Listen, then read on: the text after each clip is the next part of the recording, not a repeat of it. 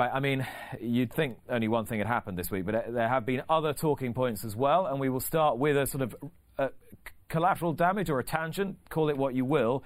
Tiger Roll will not be running in the Grand National this year, which in itself, James Millman, is a real shame. Are you surprised? No, I'm not surprised, even before what's happened in the past week, because he hasn't quite looked the same horse as he did this time around. We've only seen him 5 times since he won the second of his Nationals, but in the Boyne Hurdle last time, he did look a little bit of a shadow of his former self, because he travelled to 3 out, and I thought that's a really promising return as such, ready for Cheltenham and then the Grand National, but he stopped so quickly. He got beat 64 lengths. He didn't look the same horse that won that race 2 years ago coming into the race, so I'm not surprised. The little handicapper, 166 was too high, only want to run if he's in the mid-150s. He was only £2 worse off with Magic of Light for 2 3/4 lengths, and I just don't think that holds any water for me. So you'd have run him? I would have run him for the handicap mark. I don't think that was too high as such, but he's not in the same form as what he was 2 years ago. I suppose you can say they are right, but if they want to show that, he should have run in the Beecher Chase the last 2 years to show that he's not capable of winning off that mark. We didn't really see him. We saw him in the cross country twice. He did run well behind Easy Lamb, finishing second. 2 Boyne Hurdles, and a race in the flat where he showed no interest from the word go. So the handicapper, if you want to give him opportunities to drop, you need to actually run him in races which he can use as a guide. His guide for the Grand National is the Grand National 2 years ago, which he won pretty comfortably in the end, and he justifies a £7 higher mark. But his form subsequently, I can see both points of views, but I think he was never going to run himself. So what your point is, if you want the handicapper to drop your horse, give the handicapper more concrete evidence to go on that your horse has really declined and can't perform to the level that he was performing at. Yeah, exactly, and there hasn't been any evidence of that sort. It is a shame because he was going to be the headline story going for the third National. It's such a shame it's another year. He's been busy winning the Triumph as a 4-year-old. It's hard to keep going that long, and he might just have lost his enthusiasm for it. Come what may, he's been an amazing horse to do what he's done at those festivals, 2 Grand Nationals, Triumph Hurdle, as James was saying. And whatever happens, I hope he enjoys a very long and happy retirement after he's finished racing. Not that he's retired yet, of course. Cheveley Park, now, they made the swift decision to remove the horses from Gordon Elliott's stable, and they've split them between Henry de Bromhead and Willie Mullins. And I guess they had to make that decision quickly, but there are some interesting calls because they've put Envoi Allen in the same stable as A Plus Tard, and they could end up occupying the same sort of races over the next couple of years, and they've put their best bumper horse in to Willie Mullins, who's got the other best bumper horse. I'm not... listen, what do you do when you've got 2 hours' notice or a day's notice to do it? But it's certainly thrown some interesting spanners in the works. It has indeed, but kind of the issue is both yards have got so many contenders. The strength and depth's pretty big. I think they've got good connections with both stables, so it was easier to choose Willie Mullins and Henry de Bromhead. Easier to ship within Ireland for the moment, exactly, I suppose. With especially coming up to Cheltenham. You mentioned Envoi Allen and A Plus Tard running together, perhaps. I'm talking a year from now. A year from now. Just struck me. Possibly so, but they run their best horses against each other all the time in these leading races. You can't really divert them. So the fact they're both in the same yard, Henry de Bromhead's not going to be too concerned which one wins. No, I suppose so. You can look at it in that angle, and the fact they've got 2 strings to their bow, whereas maybe in different yards, and they are the 2 headline contenders, both will be concentrating more on beating perhaps the other one. Rather, they're both in the same yard, you can treat them the same and hope they progress together as such. Perhaps the more salient point is, were you surprised that they were the main owners to leave and then most of the other owners stayed put? No, I wasn't surprised because they're a commercial outfit in the sport. Cheveley Park Stud is pretty big with all the breeders, and they couldn't risk the commercial damage, I don't think. I think it had to be a pretty instant decision once the story came out. They couldn't really wait on what the IHRB was going to do. OK, Cheveley Park horses, of course, that will be another theme during Cheltenham Week, how they will get on for their new trainers. Paige Fuller and Lorcan Williams got involved in some fairly heated pointing after this race at Newbury on Friday. Here we go. Lorcan, I think, had objected to Paige appearing to come across on the home bend and had obviously said something, and Paige wanted to put her point of view back. Now, the stewards decided to give them 4 days for this. There have been some interesting dubbed-over takes online, which have been quite funny. Stewards didn't see the funny side.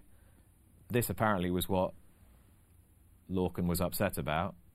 Well, Page had been extremely keen in the early stages. I'm surprised the horse won, the way it was pulling. I don't know whether Page perhaps shouted for a gap and it closed or whatever. It didn't really look that bad. This was the interesting aspect. PGA straight away are saying they're going to appeal on behalf of both jockeys. Yeah.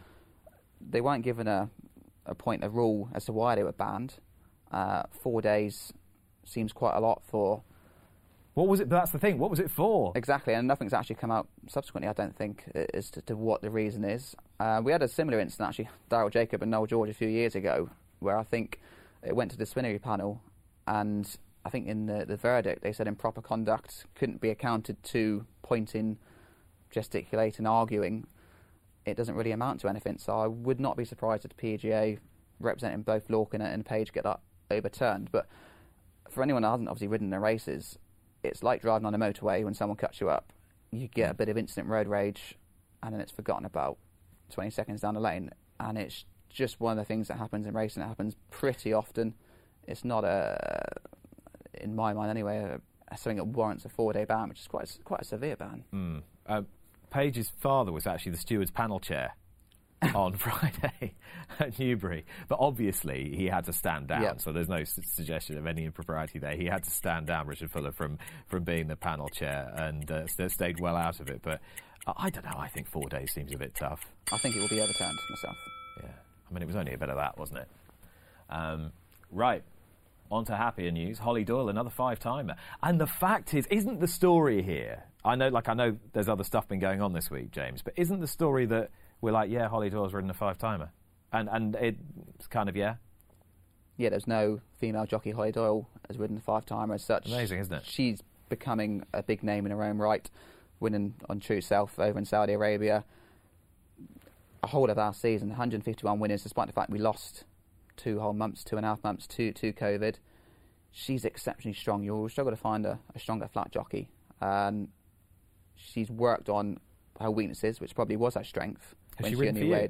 Yeah, she rides quite a lot for us, although we can't really get her that often because every meeting she's got a full book. So is it getting harder and harder to get her? Yeah, you can only... Her agent, when he put her on you, if he thinks you've got a chance, you can't really put her on one that realistically hasn't got much hope. She's very tactically aware. All 5 rides were slightly different.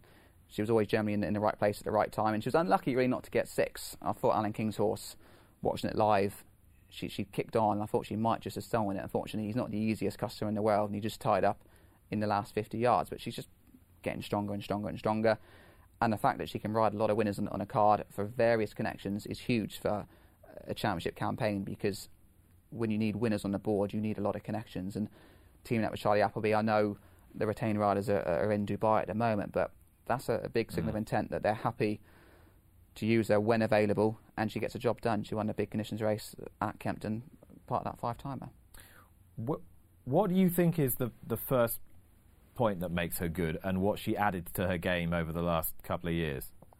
I think the positive is the fact that she can do light, and the fact that every single horse in the field she could possibly ride, and now she's worked out that she's got to be 8 stone strength, and she can deadlift, I think, more than any other flat jockey in the weighing room. And you see her in that final furlong, she's strong, but she gets her horses into a good position, whether that's handy or in the mid-pack in exactly the right place. This week marked the retirement of a horse who, on his day, was not far off the best you'll see. Thistlecrack, the runaway winner of the Stayers Hurdle in 2016, the King George winner of the same calendar year. He was a pretty remarkable horse during that little window of his life, wasn't he? Yeah, 13 from 25 career record overall. It was remarkable for a novice chaser. They set their stall straight away when he went chasing. We were going to aim big. 3 novice chases where he wasn't always the most convincing over his obstacles, and then to go and win the King George, and he beat stablemate Q-Card by 3 lengths, which must have been a little bit mixed emotions, I suppose, for the Tizzard team. But they made the right decision, bearing in mind what happened subsequently, because he did prove to be very fragile, and we didn't really see the best of him. 2 years later, to be fair, he ran another stormer back in the King George behind Clan as a bow, and we saw glimpses of the greatness, but clearly he did prove to be a little bit fragile. But he was just a wonderfully talented horse on his day. Like I say, like that small 2-year window, the Stayers Hurdles, where he just absolutely destroyed the opposition. And they were brave. They didn't go the big bucks route and keep him in that division. They went big, And ultimately, it worked out with that King George win. What I love about that horse when he was in his absolute pomp was that he wasn't like one of these staying hurdle winners they always talk about being behind the bridle, which has become the phrase of the moment. No one used to say it 10 years ago, did they? Everyone says it now. Anyway, whatever. He wasn't one of those. He was hard on the bridle all the way through, and he would have just gone on for another circuit if you'd let him. He just kept going further and further clear, and like I say, it's a remarkable talent. The problem is with a horse like that is they leave everything on the track, and that's probably why he hasn't stood as much racing. A horse that races behind the bridle, that expression, they generally keep a little bit back. They're probably operating at 98% of their potential, whereas a horse like Thistle Crack, it's 100%, and then unfortunately that probably leaves them a little bit more vulnerable to niggling injuries, which is what he had. It was lots of little niggles. It wasn't major injuries, it's just frustrating ones, and he was going to come back this season, so it's a shame we didn't see him again. Seriously talented horse, Thistle Crack. Hope he has a long and happy retirement. Patrick Mullins will not turn professional for the Cheltenham Festival. Quite a hard call, I'd have thought, wouldn't you? I mean, I know there are downsides. It would have taken him a while to then switch back to being amateur, and he'd have had to miss a bunch and possibly miss title chances. Of course, he would have to miss all those bumpers in Ireland as well, which are restricted. Yeah, I think it was 25 winners he was allowed to ride under professional licence before he could go back again. It must have been tough because he's got a strong book. Oh, he had a strong book of rides, and they're horses that he knows well, and he generally gets the best out of Sharjah in particular. And it will be mixed emotions watching Sharjah run out in the Champion Hurdle, knowing that was his ride.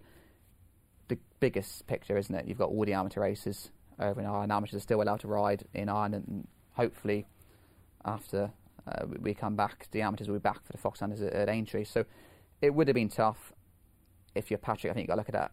You probably picked up an injury and you couldn't go to Cheltenham. Not that you could have ridden these horses, it's just something that's taken out of your hands, which is what it is.